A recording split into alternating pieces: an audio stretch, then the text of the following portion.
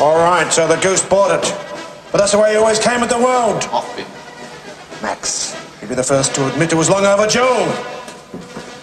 All right, I'll tell you how it is. You're a winner, Max. You're on the top shelf.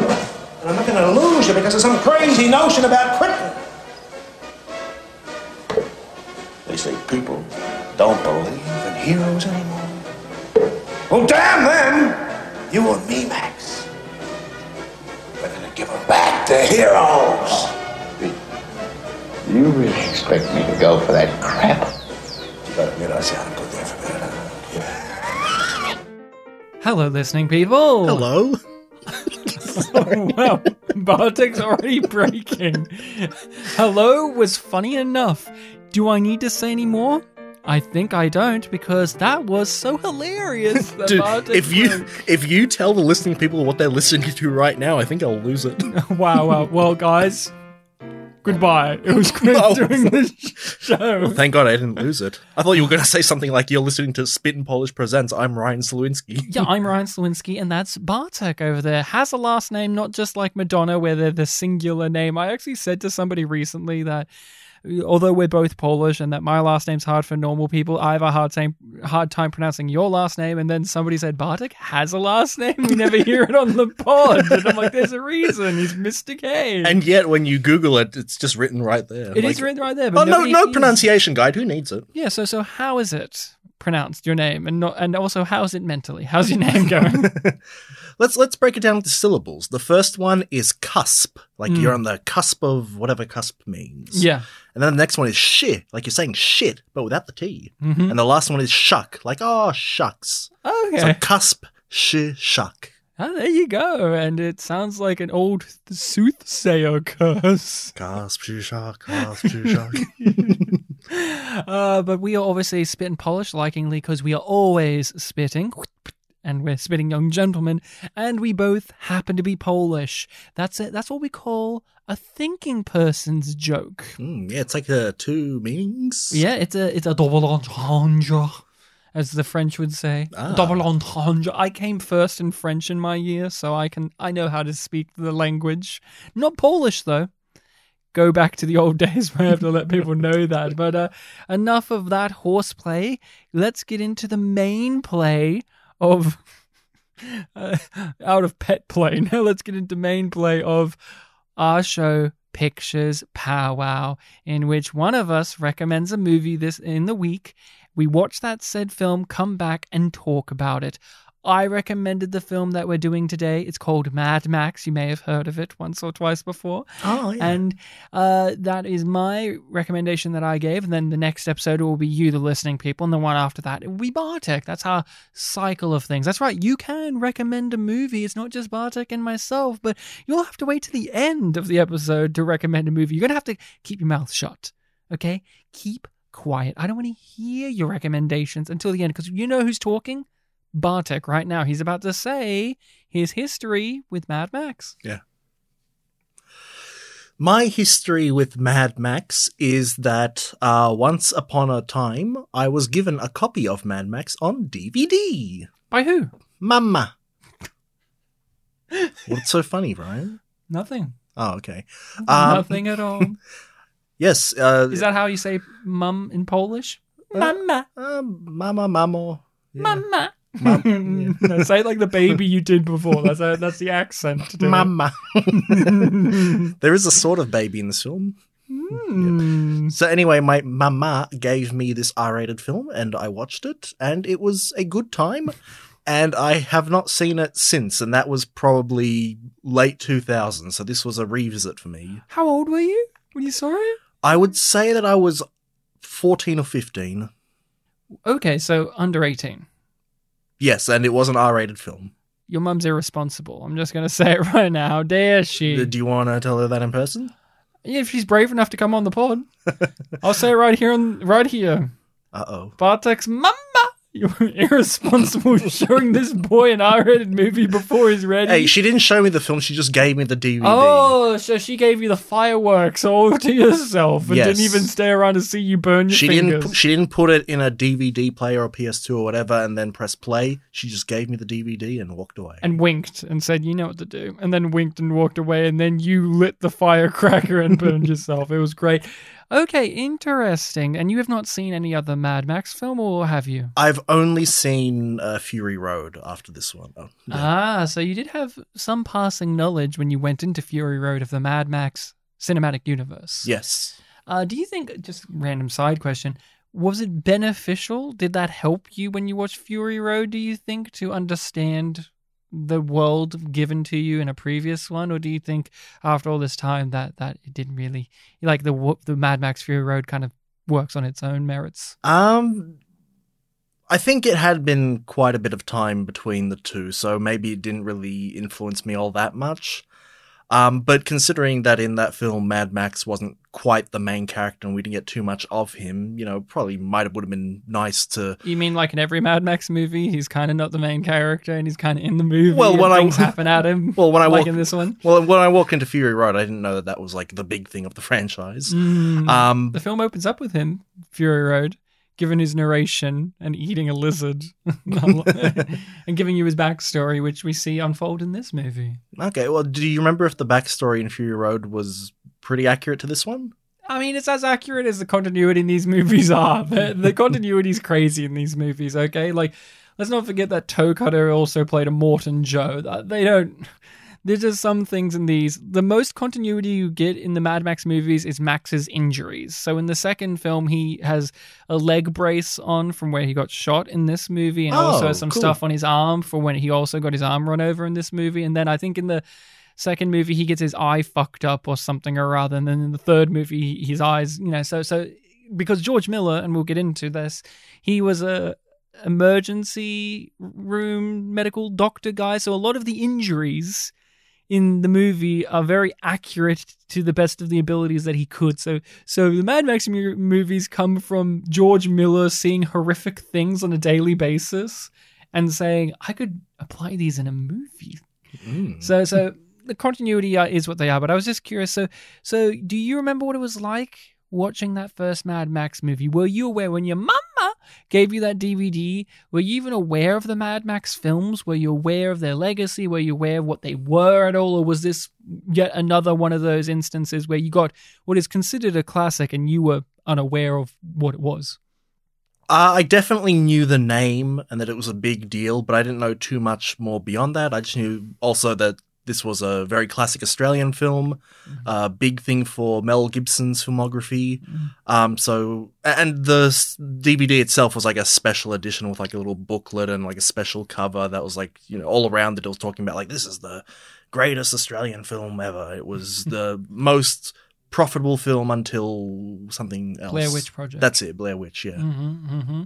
Okay, so you knew the name, but you kind of didn't know too much. Like, you didn't know about it being this kind of post-apocalyptic inspiration child for the genre. It has been a while, so I can't say for sure, but I think I would have known about the post-apocalypse part and the fact that vehicles are a big thing. Okay, so my history is I've watched these movies, I don't know how many times. They were just always 3. kind of on. Yeah.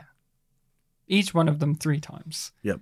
To match the number in the trilogy, and then Fury Road fucked it up. So I have to now watch them one more time each. The other ones. Watch Fury Road, then the first one, then Fury Road again, second one, Fury Road again, third one. That's how you 4 do times it. each. That's how you do it. I was just gonna go the like this one, second one, third one, Fury Road, 111, and then just keep doing them like that to drive myself crazy. But I grew up with these. They've always been around. I knew of just by growing up with them and growing up in Australia, the Mad Max movies have their mark here, and they are a successful film franchise that came from us, and it helped launch the career of one of the big movie stars who, obviously, we all know Mel Gibson has his problems. We all know about Mel Gibson's issues, but let's not deny the fact he was a megastar at one point, and so these movies helped that in large ways, as well as George Miller is a very prolific director. He has been a very interesting one to look at in his filmography. He will do these movies, but then will do Happy Feet. And then go back to the Mad Max movies. So he is very interesting. He did Babe, I do believe, right? That was his movie as well, I'm pretty sure. At least he was involved in Babe. So he goes around the place. And also he did one of our movies that we've previously covered on the show. Do you remember what George Miller movie we've done on this show? Oh, God, we have done something, haven't we? What was it? Well, let me give you a clue. Okay. John Peters produced it. The famous producer that we love so much. And he saw this movie and said, oh, wouldn't it be cool, George Miller, if we put aliens in it? And George said, no, this is a movie about the devil with Jack Nicholson called The Witches of Eastwick. Right. And so... he directed that? Mm-hmm. Jeez, I forgot all about that. Yeah, because you can't tell it's George Miller because he's in the studio machine at that point. But I grew up with these movies. The Mad Max movies are iconic to me. I would say that the one I remember the most is honestly Beyond Thunderdome, because it's the one with the most lines of dialogue and the most bombastic set pieces. Tina Turner is great in that movie. It's not a good movie. It's kind of annoying. There comes a point where the movie it just drops off a cliff. Mm-hmm. But it's a fascinating one nonetheless, and it has memorable lines in it, such as 2 men enter, 1 man leave. That's in reference to the Thunderdome, and there's many other things. But the first movie is what we're talking about today, and I like the first Mad Max movie. I think it's very underrated because everybody wants him already in the deep post-apocalyptic world where he barely says lines of dialogue and he's just this badass guy with a car. And in the first movie, he's not that yet, but he becomes that along the way. Yeah, and the world isn't that yet. It is quite. On the way to being that. And I find it so cute. I don't know if you read any trivia, but one of the pieces of trivia was George Miller did not conceive of this being a post-apocalyptic world. That just came from budgetary things. And then they just kind of leaned into it after a little bit of time. And then the sequels just really committed to the bit. I forgot to read the trivia, so if you got any more, there's so lay it on much me. trivia. Oh, wow. What was your experience revisiting Mad Max? The thing I always remember from my first experience is that I walked out from it and I thought like, oh, wow, that film was way too short. Like, for some reason, in that first viewing, it must have just flown right by for me. So, like, last night, before I watched, the film for this podcast, I had a look at the runtime just to make sure, and sure enough, it was a full 89 minutes. So yeah. Maybe that's a testament to my viewing experience that first time, that maybe I liked it so much that it just zoomed by. I didn't remember too much about it, just like little visual things. So it was nice to revisit. It almost felt fresh to me. Yeah. Other than, I guess, the climax, which that seems to be what most people remember. That's what you're there for. Yeah. When he goes mad. Where he goes very mad. Sad and mad. It could have been Sad Max or Sad Sax. I don't know. Get out. Okay. Bartek's gone, and now it's just me hosting it on my own. I love the movie. Oh, good. Did you, Ryan? Good job. Oh my God, Bartek's back, and he's mad. Yes, I was sad when I was out there, but now that I'm back, I'm mad. Yeah. And watching it again last night, it was really interesting to revisit because I did remember all of those little general things. Like, I obviously knew that this was a franchise known for being, super post-apocalyptic, very rusty in a lot of its aesthetics, things like that. And I did remember this film didn't quite reach that yet, and it really was interesting to see just how together everything was. Yeah. Yeah. There was a police force. There was a police force. Their vehicles looked a bit, colourful, beat up. Mm-hmm. Well, they were old police cars. They were real old police cars. They were, yeah. And I remember years ago, like, when I asked, like, oh, so is this franchise actually post-apocalyptic? Because I've seen the first one. It didn't seem that way. And you told me the reason it was because of a petrol thing or something like that. In the sequel, in the second one, they really go into the fact that there's an oil crisis and things kind of spiral out, and then nuclear war and stuff kind of goes on from there. And that notion, I think, was kind of evident late in the film where you see them like trying to steal petrol from that huge tanker. So it's like, oh, okay, they're showing a little bit there. Beginning of the film says, this is a few years in the future. So it's like, oh, it's kind of believable that this is, just a little bit worse than what 1979 would have been. Or, that's the year this film came out, right? 79? Somewhere in the 70s. But somewhere in the 70s. Yeah. So how did you feel about it, though? So you remembered it being short the first time, which is very funny because I always remember this film being a slow pace. Yeah, it felt very slow burn. It felt it this time. So did you like it? I did like it. There's a lot of interesting things to point out about it. And I can definitely, because I have heard notions of some people who got into the franchise later with, the second or third films, which are apparently much more bombastic. Again, haven't seen them. And sexual. Coming back to the first one and seeing like, oh, it's not quite, what they wanted. So it is interesting seeing something from the beginning not having, too much influence from what comes later. Yeah. And even just reading trivia of like, oh, this is the only Mad Max film that has a shot of the ocean or things like that. It's like, oh, wow. The only one without a voiceover narration to end the film as well. Okay. That becomes a staple of them. Yeah, this film just ends. Yeah, no, it just ends where it needs to. He's completely consumed at the end.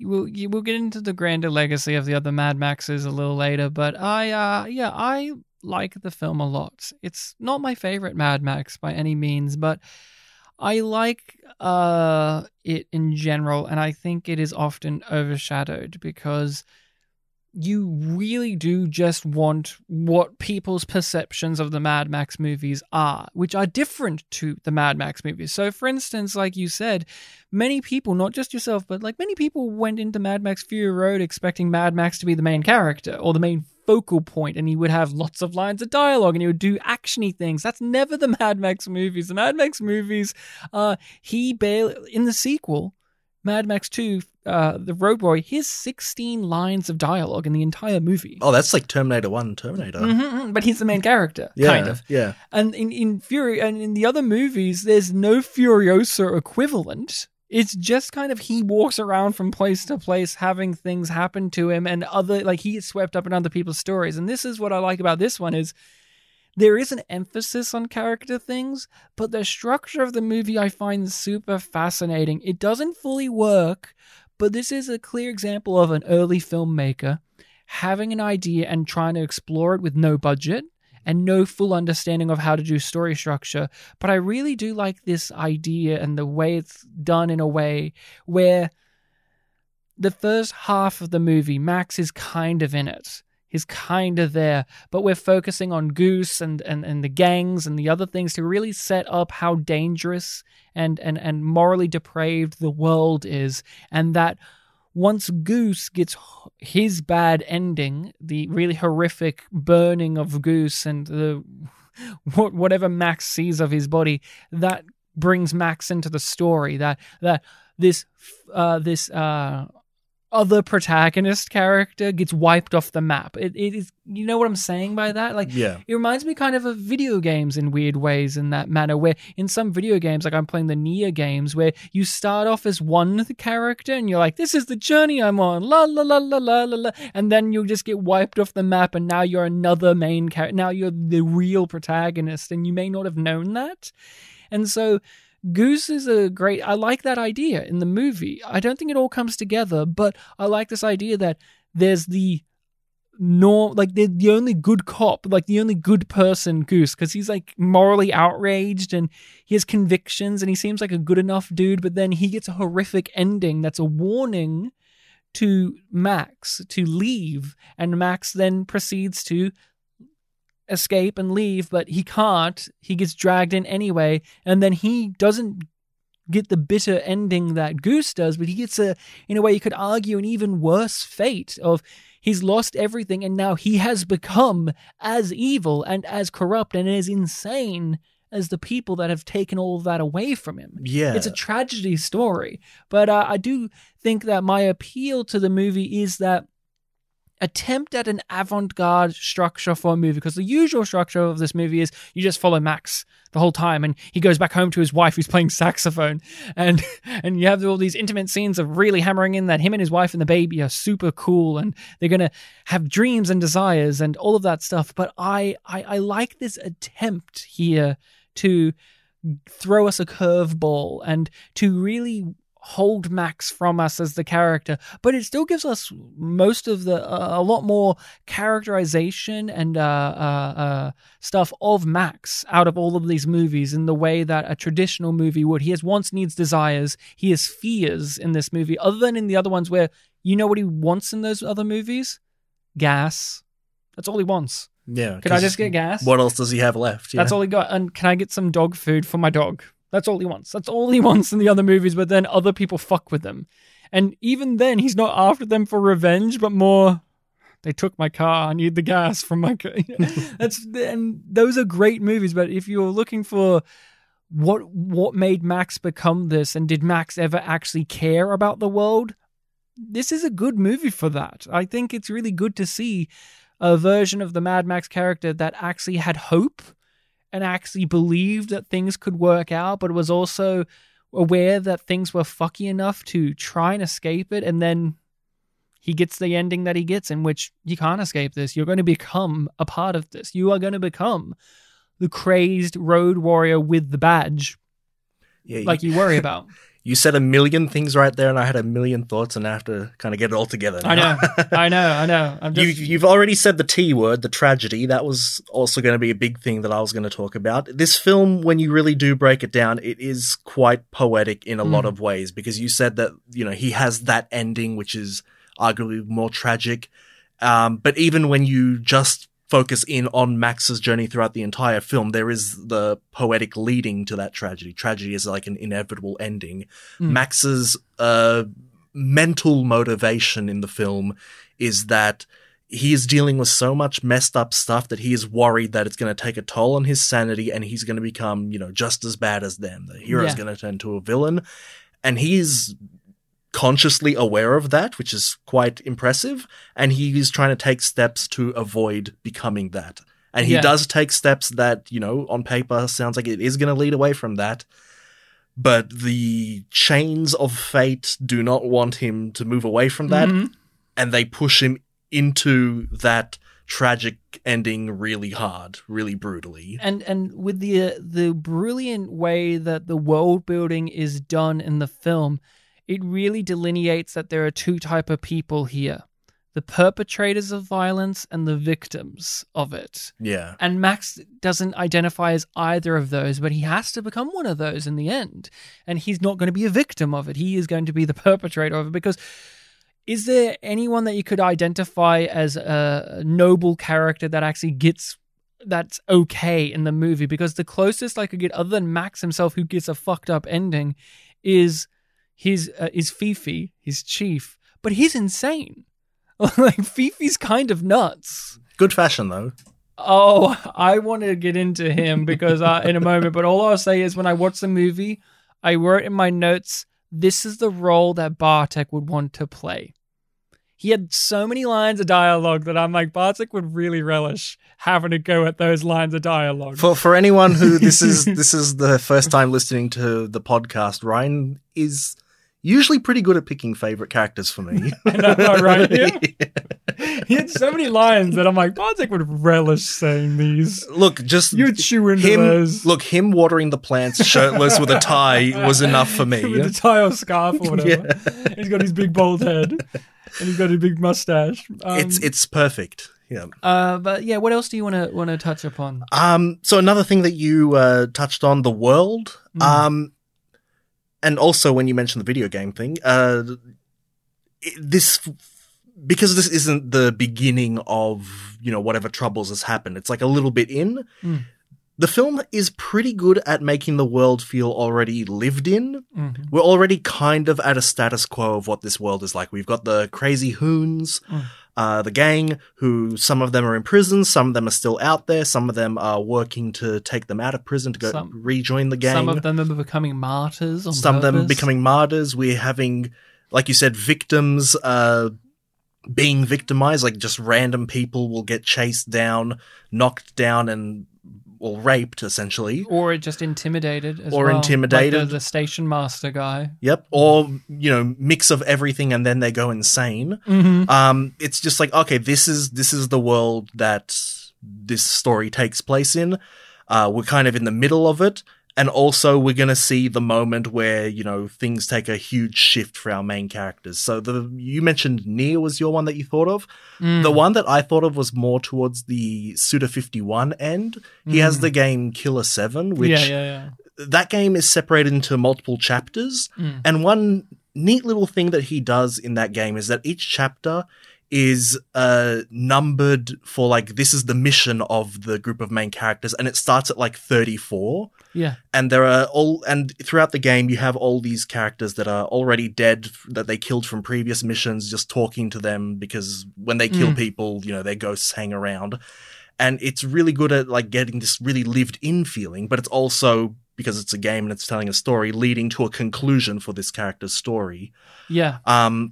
And that's kind of what I felt with this film. Max has already become, the great police guy. He gets relied on when he's needed. And we see, where it all leads to, essentially. It's not a full ending, but he does go somewhere new at the end. Yeah. And even in the sense that, like, the first we see of him is this kind of classic, actiony moment. Like, the music swells, and you don't see his face, and then you do, and it's a big shot where it pans up, and that's what I just want to say too. For a low budget film, that when we talk about post apocalyptic stuff like Dead End Drive-In or whatever, and you think schlocky, but even back then, where George Miller had to pay people with beer, that's how he paid people sometimes. Stylish camera work. Like, it's a beautifully shot film. Oh, yeah. For what is a very, like, cheap, like, raw, grungy film. It's like those glory shots of the vehicles, or of Max, or even of Toe Cutter. You nod your head going, this is the guy that did Fury Road. Yeah, and when you compare it to, a much more Hollywood film, the film I'm going to bring up is Tango and Cash, which we've done a podcast on. Your favorite film. Our favorite film. It's better than Oscar. It's no movie 43. Specifically, Sylvester Stallone's first scene, it's kind of similar in setup to this. There's a chase happening in the desert. The regular police are struggling to deal with it. Then our main character, comes into frame and he deals with it. We have a very similar thing happening in Mad Max, but it's done in a very different way. It takes a very long time for us to get to all of the Max parts of it. We've got this really, really long chase with like 4 police officers, 2 of which are kind of comic relief-y. Even one of them gets like a horrific fate in the movie where they no longer have a voice and they have to use one of those, I can't remember what those are called. I forget the voice as well. modulating, the Ned from South Park. Yeah. Hello. It's a really cool sound. It takes a while for us to get to that hero moment. And even when we do see him for the first time, we still have more of the other cops doing things. And then in the end, when Max does, get into his role of stopping the villain, it's more of just like, I'm going to follow you, and that's intimidating enough. So it's not even like a glorious, like, oh yeah, Max, he's the big hero. One of the things that's recurring throughout these movies, I would say, and it's here, is we're saying hero shots or these glory shots, but they're done so bluntly and matter-of-factly, and because of the world building as well. The general, like, the thing that you can say about the Mad Max films is the world feels so defined in each one of them, even if they're not as consistent from film to film. Like, when you watch the film, you get it. You're like, I get what this is, the world. But they're not heroic. They're very depressing. There's this air of, like, yeah, this is a hero shot, but, like, his hero shot when we first see him properly, like, in full body image, is him sadly looking at the burning bodies of Knight Rider and his girlfriend and looking at it being like, again, this is what we've got. Yeah, it's just more death and destruction. It's not the Stallone thing where he walks in with his big Magnum gun and his glasses and he's making quips or whatever. Mel Gibson and like a lot of Max things are just he walks in and it's just this scene of death. Yeah, it's more of like a... He's more of a specter than a hero. Yeah, it's like, okay, we've stopped them.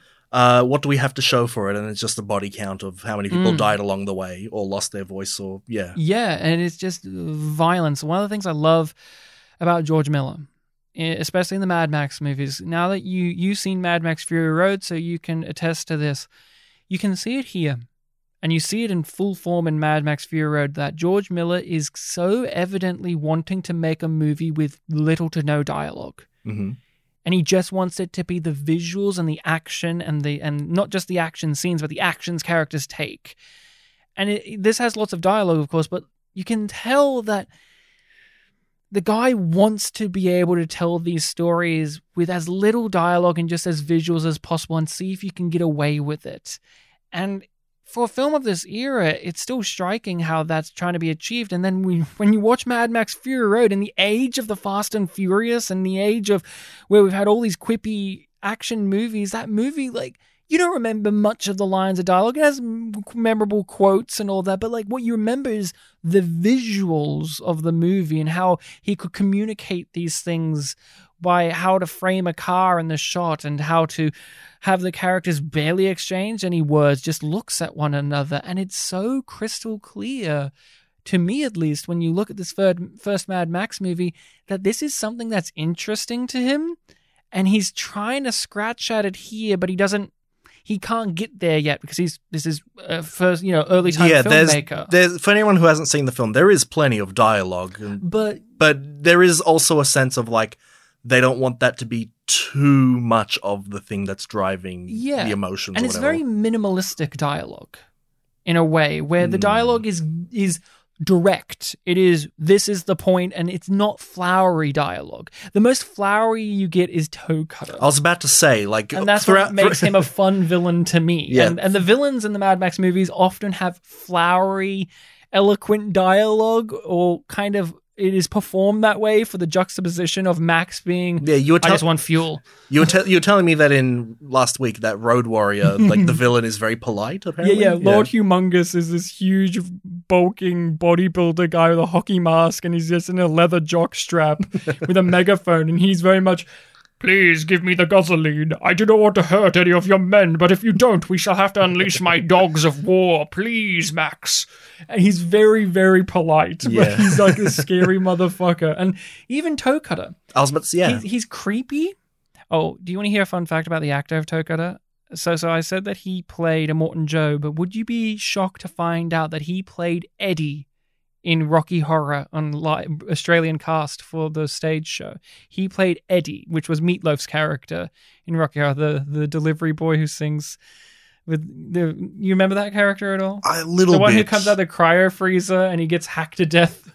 A little bit, yeah. I have to watch it again. He plays Eddie. He played Eddie, I should say. Our friend Stefan interviewed him at a convention once, which is awesome. Yeah, that's awesome. But I just want to kind of circle back. We'll get to the villains because they're very fun. But this is your second time visiting it. You mentioned that this was a lot slower paced for you than you did recollect. Did you find that to be a hindrance, or did you find it to be in the favor of the film? I think it's to the favor. Because obviously I only remembered little bits of, like, obviously there was Max, there was the main villain, and there was his wife and his child. And those are the four characters that really stuck in my head.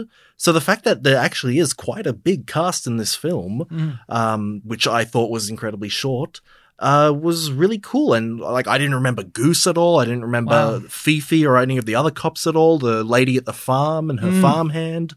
It was just really interesting because, the visual looks of these characters also tells us a little bit about the world. Like, some of the Hoons look a bit, rough and crazy, and that's really in contrast to how clean Toe Cutter is for a name like Toe Cutter. Like, this guy is so clean, and he contrasts his group so well. Well, him and his right-hand man. Him they're and his both very, Bubba something. Yeah. They're both very punk looking, but they're very they're a lot more sharp than the others in the visuals as well as just their performances.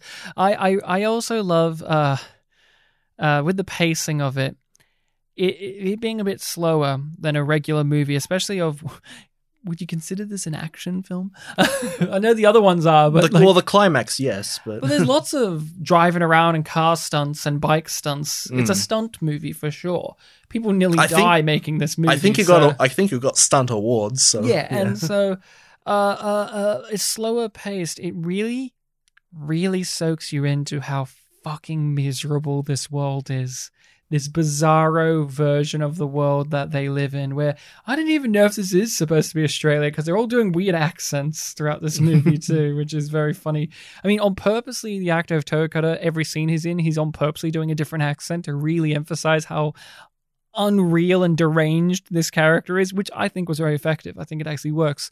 But it just, this slow burn really gets you at this point where once the gang finds his wife and the baby, you are just dreading it because you've seen them just fucking murder and rape and rob and do all of these horrible things, especially, like I said, with Goose earlier, which is very funny that you said you don't remember Goose, because when I first watched this, the thing that I really remembered was Goose being burned alive and the burned hand coming out and the whole entire hospital room thing where you're like, what is he now? What is this thing? It's certainly going to be more memorable for me now, yeah. Yeah, and Mel Gibson's reaction to it and the shock of it and the music swell. That's not the Goose. Yeah, whatever that is. It's no longer a person, it's a thing, it's a creature. That's not Goose. That's not the Goose. I don't believe it.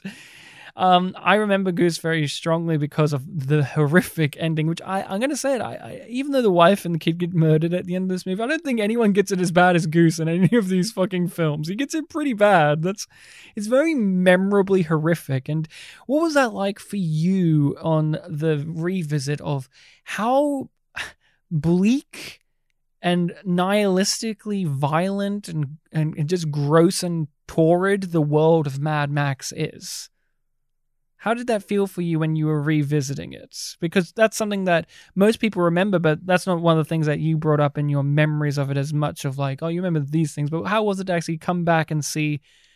Is it as tawdry or as like depressingly violent as I'm saying it is, or is it different for you? I guess if I were to think about what I might have taken from it the first time round, it might have just been focused on like, oh, the gang of villains were the center of all the badness in the film. Mm-hmm. Not so much, whatever other elements in the world there were or what other people looked like. Like I said before, you can gather a lot from, character design or costuming. So definitely this time around, I could see it in a lot more of a general sense. Yeah, just people's attitudes. It's just reflective of the world that they're from. Obviously, the gang are the, source of all the violence we see in the film. A lot of violence. A lot of the police as well. The police are pretty violent as well. And this is a movie where people just have weapons on them for the most part. And then you also had like the little sort of joke of like, oh, there's a courtroom scene and the lawyers for the villains are still kind of like these cartoonishly whingy, annoying lawyery caricatures. I love how weird the Mad Max movies are, including this one. There's this one scene, I don't even know what this was. I can't remember the full context, but Fifi's talking to this guy.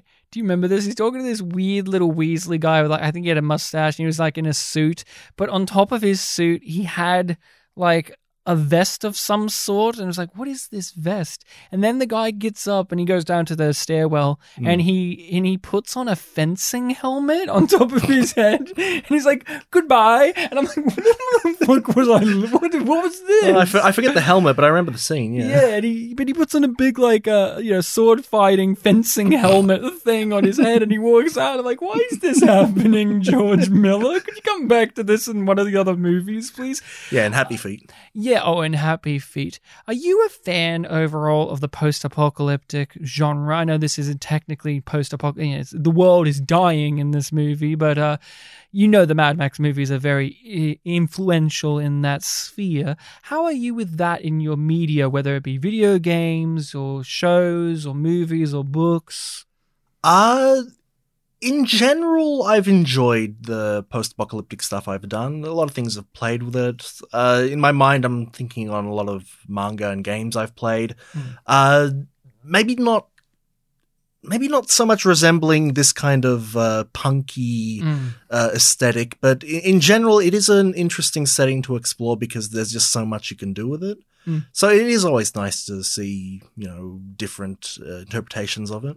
Yeah, I'm not a huge fan of it overall as a genre, and I mentioned this in our Dead End Drive-In conversation. I wasn't a fan of that movie either. Yeah, you're asking if was this worth it? Was Mad Max worth it?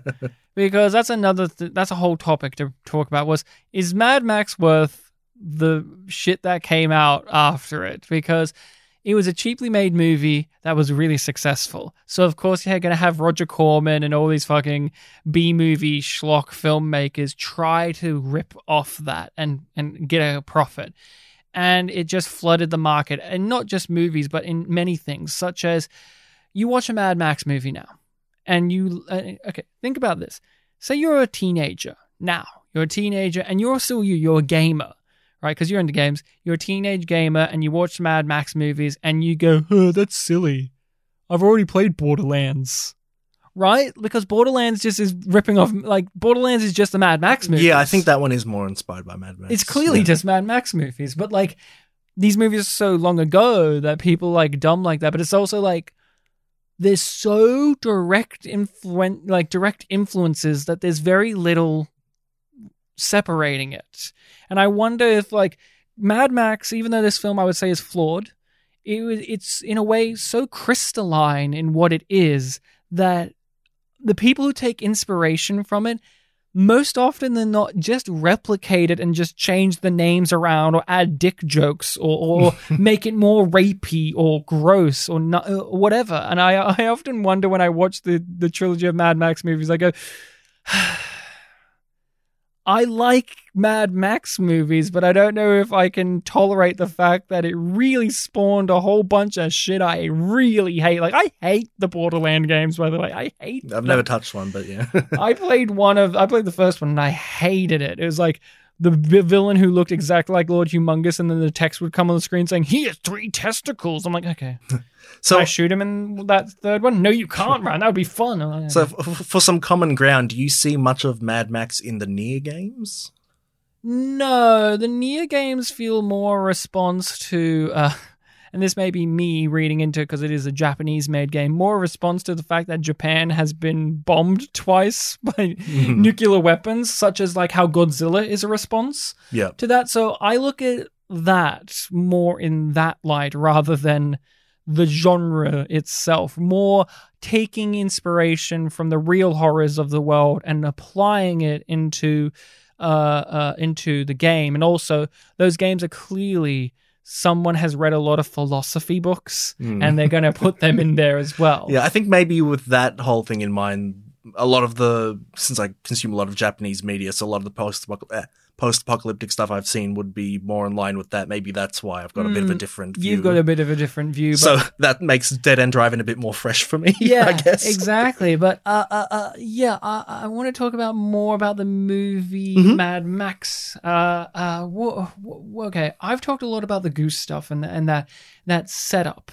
What was that? How did you feel about that? Because you've forgotten about Goose, but how was it that setup? Did that work for you? Did you see what the attempt was there? Did you agree with my interpretation of the attempt was there? Because it is a very different way to structure a movie. Yeah. To have basically the first 30 to 40 minutes follow somebody else completely. This film's called Mad Max, not Great Goose or anything like that. But like I said, lived in a world. These are all the characters that we meet are characters who have their history, and we may not know, the biographical details of it, but through the way they act and the way they interact with people, you get a sense of who they are.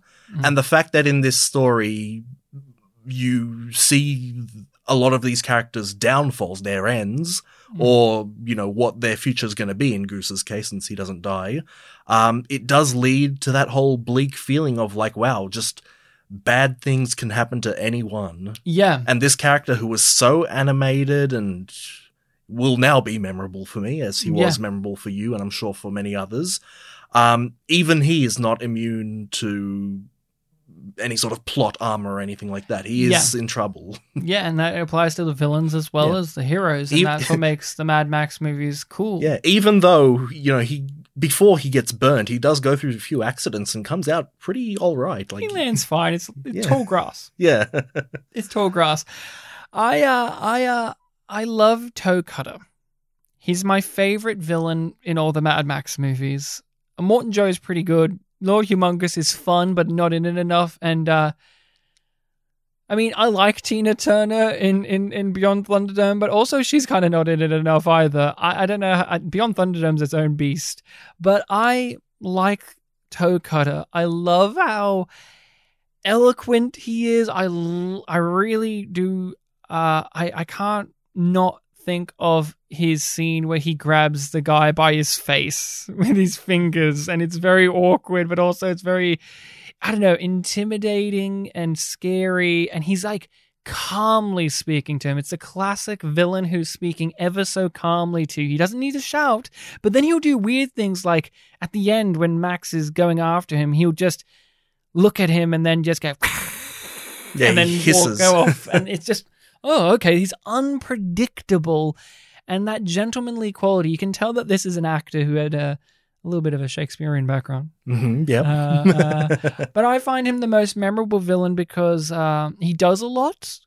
He does a lot in comparison to me, other Mad Max villains. He affects Max more directly in the plot because he does kill his wife and kid. And he has a very memorable look to me. The other ones are cool, but they are... One's a mask, another one's who's played by this guy has a mask on too, and then the other one's Tina Turner. And so, I don't know, I find also, out of all the villains, he's the character who's allowed to be performed the most. The other ones, it's more their physicality, but this guy's allowed to have the physicality as well as playing around with dialogue and really inhabiting a person or a character. The other ones... They're cool, but they don't have that edge to it like Toe Cutter does for myself.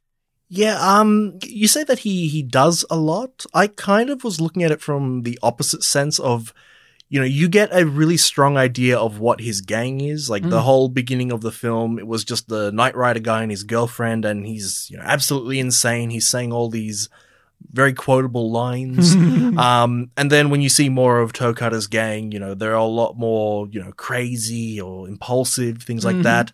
They all have their different eccentricities, like the blonde guy, the Bubba. Yeah. What's it?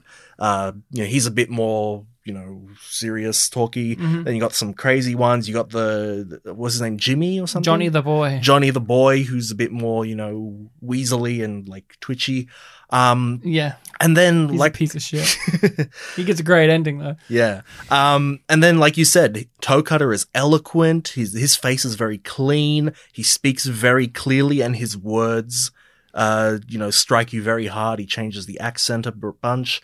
And it's just like, if this guy is in charge of this gang that does all this stuff and he seems to be a bit more, literate and eloquent, what sort of facade is he putting on? What sort of things is he capable of? Yeah. That's kind of what I was going for with when I was watching him. Like, oh yeah, I don't know what this guy actually can physically do, but I imagine it will be very horrifying. Yeah, it's true. The first Mad Max movie introduces a staple, many staples to the franchise. One of them being when villains die, you get a really close-up shot of their eyes bugging out of their head right before they get hit by something. That's a staple. Yep. That happens in most of them, if not a good portion of them, is you get a shot of close-up on their eyes as they go red and bug out of their head while they realize that they're going to get fucking killed.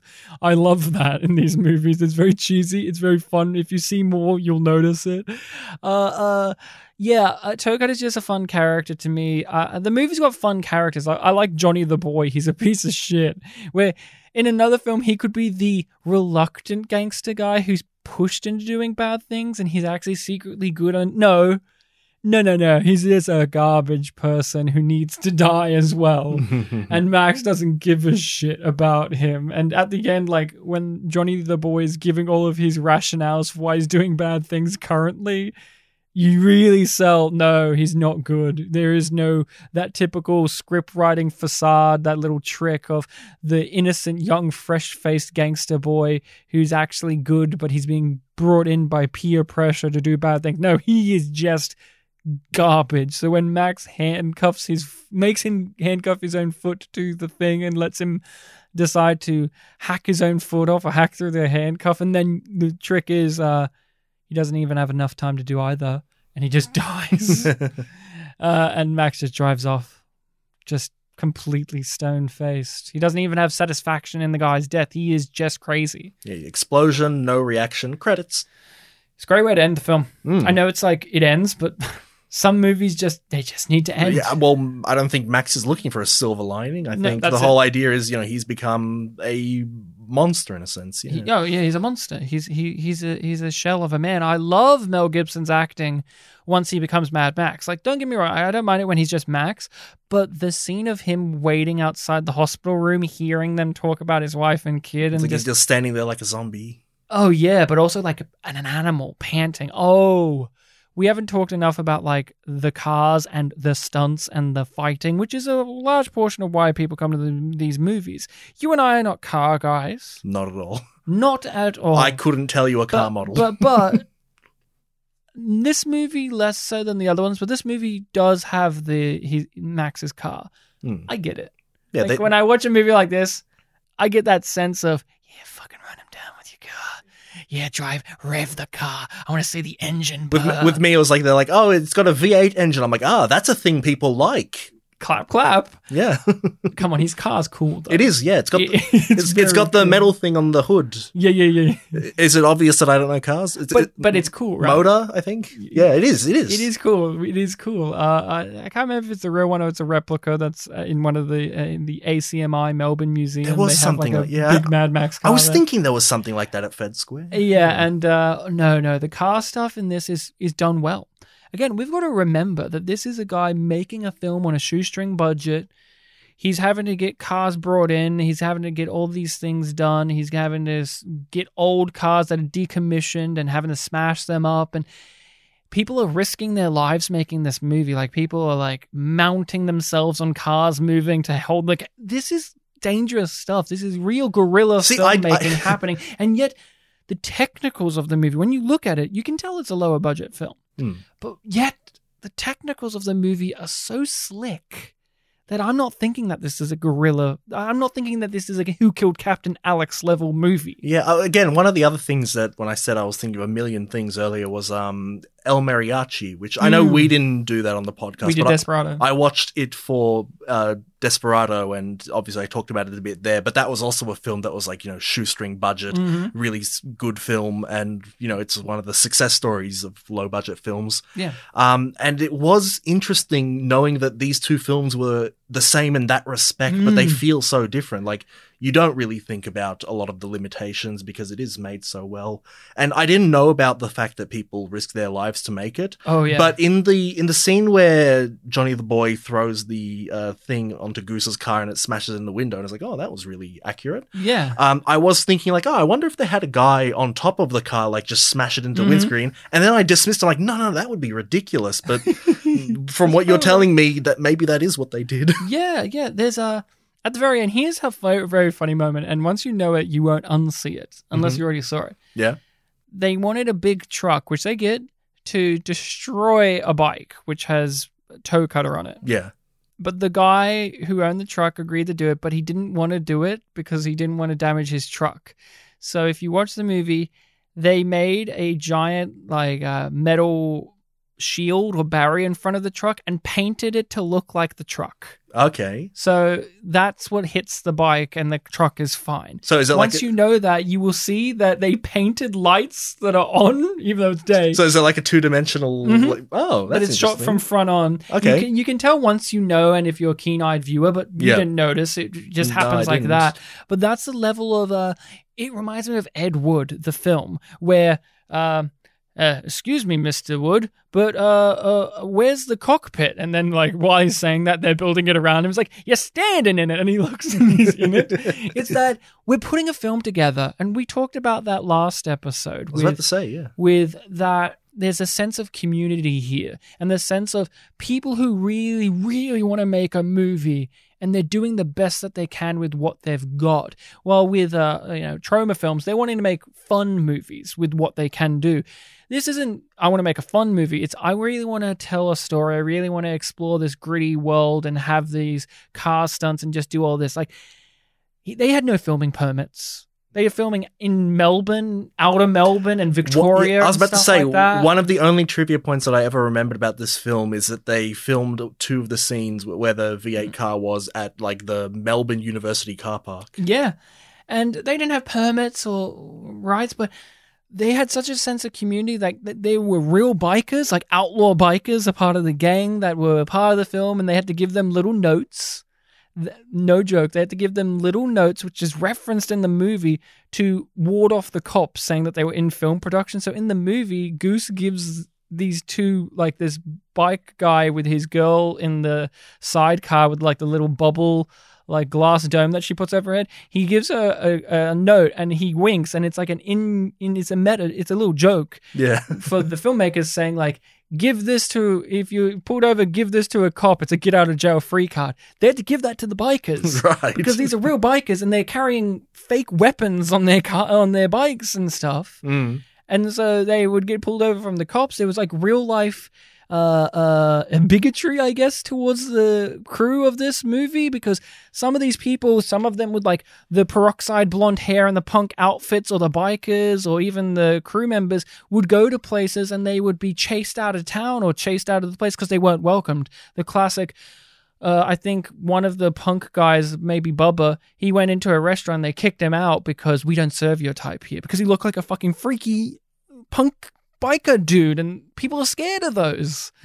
So that's a thing. But there's also this sense of community, because people became aware that these guys were making a movie and they wanted to be a part of it and help them and do all that. Where the police found out that they were doing this, and they just kind of sectioned off roads for them to do stuff. So this became a real group effort, and it's not just George Miller just had a camera and did a really good job. It's like we've got stunt people, we've got people bringing in cars, we've got people, real bikey gangs and all of these things. And you can kind of feel that in the movie, that people care about this. Mel Gibson wasn't even supposed to be in the movie. You know, he didn't even audition for the film according to the IMDb.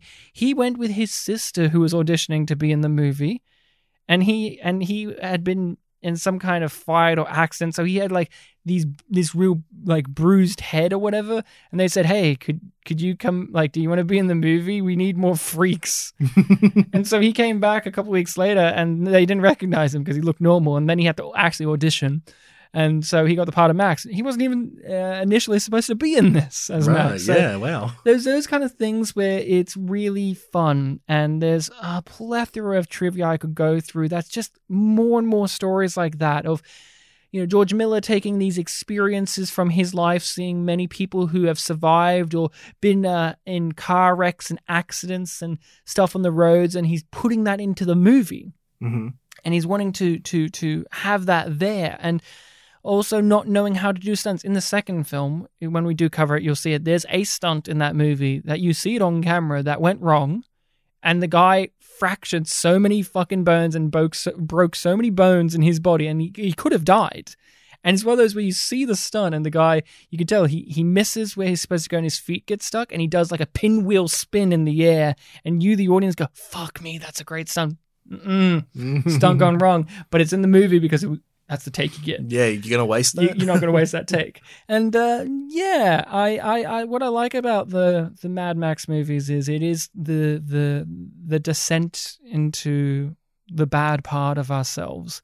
Max descends. It's a tragedy story, and we just see the world do that as it goes along. The trilogy I would describe as this one's dying. The world is dying. People are dying. It's a decaying world. The second one is just death. That's how I describe it. It's just everything's fucking dead and miserable. Max has no shred of humanity. He's just this monster, lifeless monster, who's just going from scene to scene. And then the third one is kind of rebirth. The world is building back up again. And then, well, Fury Road is a redo. in the most perfect of ways, because you brought up a little while ago that there's a scene near the end where there's this tanker and the guys go onto it and they're taking the petrol out of it, and there's people pole vaulting onto it and motorcycles going up to it and people jumping on it. And it's done very matter of fact here and very rudimentary. It's not at all flashy or exciting here, but I can't help but think about how George Miller likes that idea and likes these things, and he keeps putting them in, because one of the things that many people remember about Fury Road is those guys on the massive sticks that pole vault from thing to thing, and how people just jump on the tanker in that movie and just leap and bound and all of that. So this is clear that there are things here that he wanted to do better. And that's why Fury Road's a great movie, because it is one of the few movies in which somebody who actually was the person who made the movie has said, I could do that better. And they actually managed to do it better and bigger. But yeah, you just said it. Bigger and better. But it doesn't wipe out the quality of those original films. Like, we can still watch those, and maybe when you watch The Road Warrior is... Fury Road is almost just a remake of The Road Warrior. There's some differences, obviously, but The Road Warrior is very much how much of the movie can be Max and co drive that way and the villains are after them. Yeah, which is Fury Road. And unlike in Fury Road, they just don't turn around and go back. Yeah, well, with the whole petrol siphoning scene, and also Johnny the Boy throwing the tank lid and smashing the windscreen, those really interested me because, damn, they were really accurate. Like, it really shows you these characters' actions.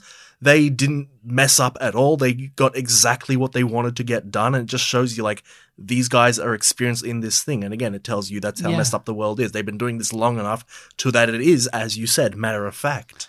Yeah, and with all of these movies, you have it here. There are characters where they don't even have names. They are just the thing that they are. The station master, this guy, and they have weird names and they're just a thing. That just becomes amplified as the trilogy of movies go on, and then the Fury Road goes on. I really do. I commend that George Miller had this germ of a thing, like these germs in his brain, these ideas. And as his film career's gone on, he just wants to keep ramping them up and bringing them to fruition. How much of a movie can I just not have dialogue in it and just world build, just visual cues of world building? That was one of the great things that people love about Fury Road, is so much about Immortan Joe and his entire plethora of war boys. You get the knowledge of it from just visuals. You go, okay, you can deduce these things from what you're shown. And that is present here.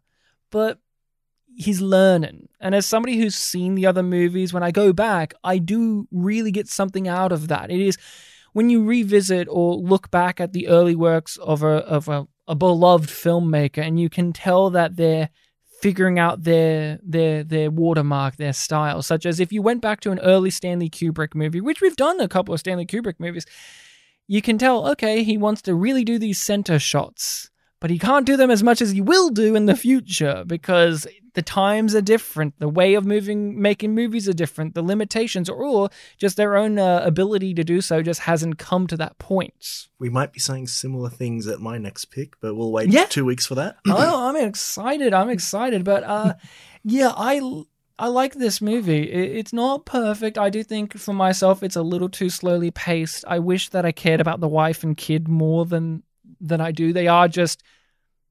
They're a woman and a kid, don't you care? That's kind of the amount of efforts I put in. I mean, I know she plays saxophone. That's like character building, but... They matter to Max, and in a less characterized sense, more objectified sense, I guess that's their purpose. Yeah. I feel like there's more to talk about. Honestly, I feel we can hold off when we do the other Mad Max movies. I will, over the next... however long, I will just every now and then I'll suggest a Mad Max movie. I'm down. I'm not going to do it each one of my turns in a row. There's some other movies I want to visit, but I'm keen to give them a go again because I love watching them. They're very mood piece movies for me, and the second one has a dog in it, and it's probably one of the best movie dogs I've ever seen in my life. Better than Scooby-Doo? Oh, that's a different thing, isn't it? Okay. And there's a genuinely great movie dog, and I have lots of fun information about that movie dog. I guess last thing to point out is Max never technically quit, so Fifi's still waiting. Fifi's still waiting. You Yeah. love Fifi, don't you? I mean, I do want to talk about Fifi just to end it on, because Fifi is this fucking prick shit house. He's so big and tall, and he looks like he should be in the gang. He looks like no disrespect to the man, who's apparently still alive after having just done some... Still watering the flowers. He looks like a neo-Nazi. Like, he's got this big, bold, like, he just has this look. I loved when he's given Max, like, the big inspirational speech about coming back and all of that and giving it time. He's got that tie or scarf on, and his pecs are just, like, pulsating, and his nipples are, like, bulging out, and he's got, like, his big head, and his lines of dialogue are delivered with that faux kind of British sing-songy accent in a way as well, that older school Australian accent where we have the British inflection a little bit, where he comes across as a guy that's a soldier who's trying to lead me into the trenches. I don't know. I love Fifi. I think he's a very underrated character. I love that guy. And when I saw him, I said, that's the character Bartek would play. Oh, if only I were that big. I would love to play Goose. I love Goose. I think he's a fun character. But anything else you want to touch on? I think we got it all. Is there anything else you want to touch on? Two things. Music's great. Love the music in the movie. It's just one of those things where the music kicks in, you go, yeah. There's just this element of these movies really know how to capture the sense of masculinity, the overwhelming masculinity. Oh yeah, that's another thing I just remembered. Yeah, so I just watched the film the one time, but I remember not too long after I watched it in the media class that I was taking at school, we had a unit where we were talking about film genres or subgenre things. And the topic of, blokey films came up, and we all had to, watch one each. Can't remember what I ended up watching, but a friend of mine was like, oh, I don't know what to watch, and I actually lent him Mad Max. So I always think of this film as like, oh yeah, it's a really blokey It's a bloke film. Yeah. The weird sexual stuff will get more so in the movies. This movie hints at, but the other ones go full hog of, and I don't know how, we'll see when we go with the movies. There's plenty to talk about, but the freaks are gay is a real thing in the other movies a lot. We saw that a little bit here. There was like a couple of thugs who would dance, and there was that kind of, they're clearly, gay or have something going on there that was played up. And that we played up. They put the gun in Johnny the Boy's mouth. Yeah, and that will be played up more so. In the second film, one of the lead henchmen is just, he has a twink boyfriend that has arseless chaps hanging on the back of his bike all the time. So we'll see more of that. The second thing and the last thing I really, really want to talk about is the poster. The Mad Max poster. The first poster is my favorite Mad Max poster. It's this glorious poster of, it should be Max, but it's technically Goose because the outfit is what Goose wears throughout the movie, but like Goose has a really awesome outfit of him on like a car or whatever, and he's holding the shotgun, and he's just in this awesome pose with this amazing artwork style done of that 70s era poster stuff. If you haven't seen it, I'll show it to you at some point, but it's my favorite Mad Max poster out of all of them. The other ones are fine, but that's the one I really love. Yeah, I'm not sure I have seen it, but the way you described it does sound right, because again, for a lot of this film, it kind of is Great Goose. Yeah. But that's it. I am very happy we talked about Mad Max. He got mad, and his name was Max. Is his last name Polish or not? I think it's meant to be. Yeah. Well, I don't know. I just want to double check. You're the Polish expert. We'll ask your mama. My mama. Your mama. She will know. Come back next week with homework. My mama.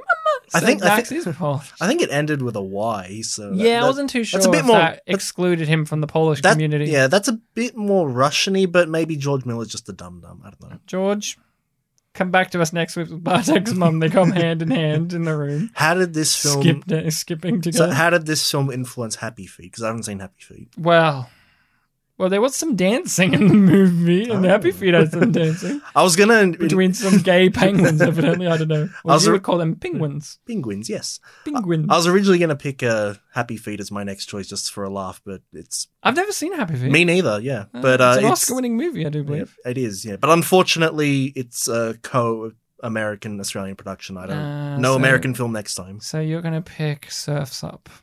It's competition where it was about penguins Yeah, who surf with Shia LaBeouf. What country is that from again? I have no clue. It's probably American. Well, if it's American, No, it's from Penguin Land.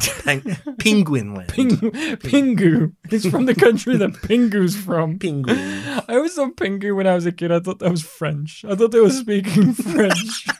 Instead, it's just gibberish. Flashback to Ryan early in this episode. I was number 1 in my year level for French. Yeah. But I was like, when I saw this, I was like 5. Give me a break. Didn't have French. I wasn't number 1 in French until I was like 15. 5. Jeez, I was wrapping my head around English. Yeah. And now you have to wrap around Pinganese. So, Pinganese. You mean French? Noot. So it is listening people's recommendation for the next episode. We've poured through the list, and we have some recent recommendations that really tickle Recent. our I put fancy. it on the list 5 days That's ago. Yes. fine. So if you put yours on 2 years ago, sorry. Somebody on YouTube really wanted us to do the Are You There Yet movies. So we're going to do the first one, which is Are You There Yet? The second one is Are You Done Yet? Which we'll do at some point in the future, because I've seen the Are You Done Yet movie. Bartek has seen the Are You There? Are We There Yet movie. Yeah. Are we done yet? Are we there yet? So we're going to do Are We There Yet? Which has Ice Cube, returning actor Ice Cube. We love Ice Cube. He's been a staple to us. He's kind of the new Paul Giamatti, honestly. We love his smiling face. He's always so happy and upbeat. He's got that very nice band, the NWA. The NWA, yes. The W stands for with. Yes, it does. Thank you. So that is it from us. You can find us on the social medias of Facebook and Twitter, Spit and Polish Presents, where we will be posting things on there. And we're back. We're back in the swing of things. Let's continue it on. You can email us at where, Bartek? spitandpolished@gmail.com. That is correct, Mundo. Past tense of polish. You can rate and review us on whatever podcast hosting site allows you to do so. It is, of course, appreciated. If you do that, we would love it. Bartek would love to open up the podcast app that he uses and see a 5-star review sitting there that says, I like the one that has the name that sounds like how it is said, or whatever that phrase was. Oh boy.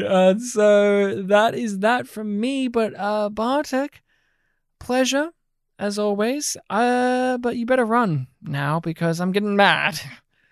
I'm getting mad, not sad, and you may get handcuffed if you stick around here. Well, I got mad earlier in the episode and I got over it, so you'll be fine. You'll be alright. But I'm less sensible. Okay, now than you're you. sounding sad. I think you peaked the audio there for just one little moment. That made me mad.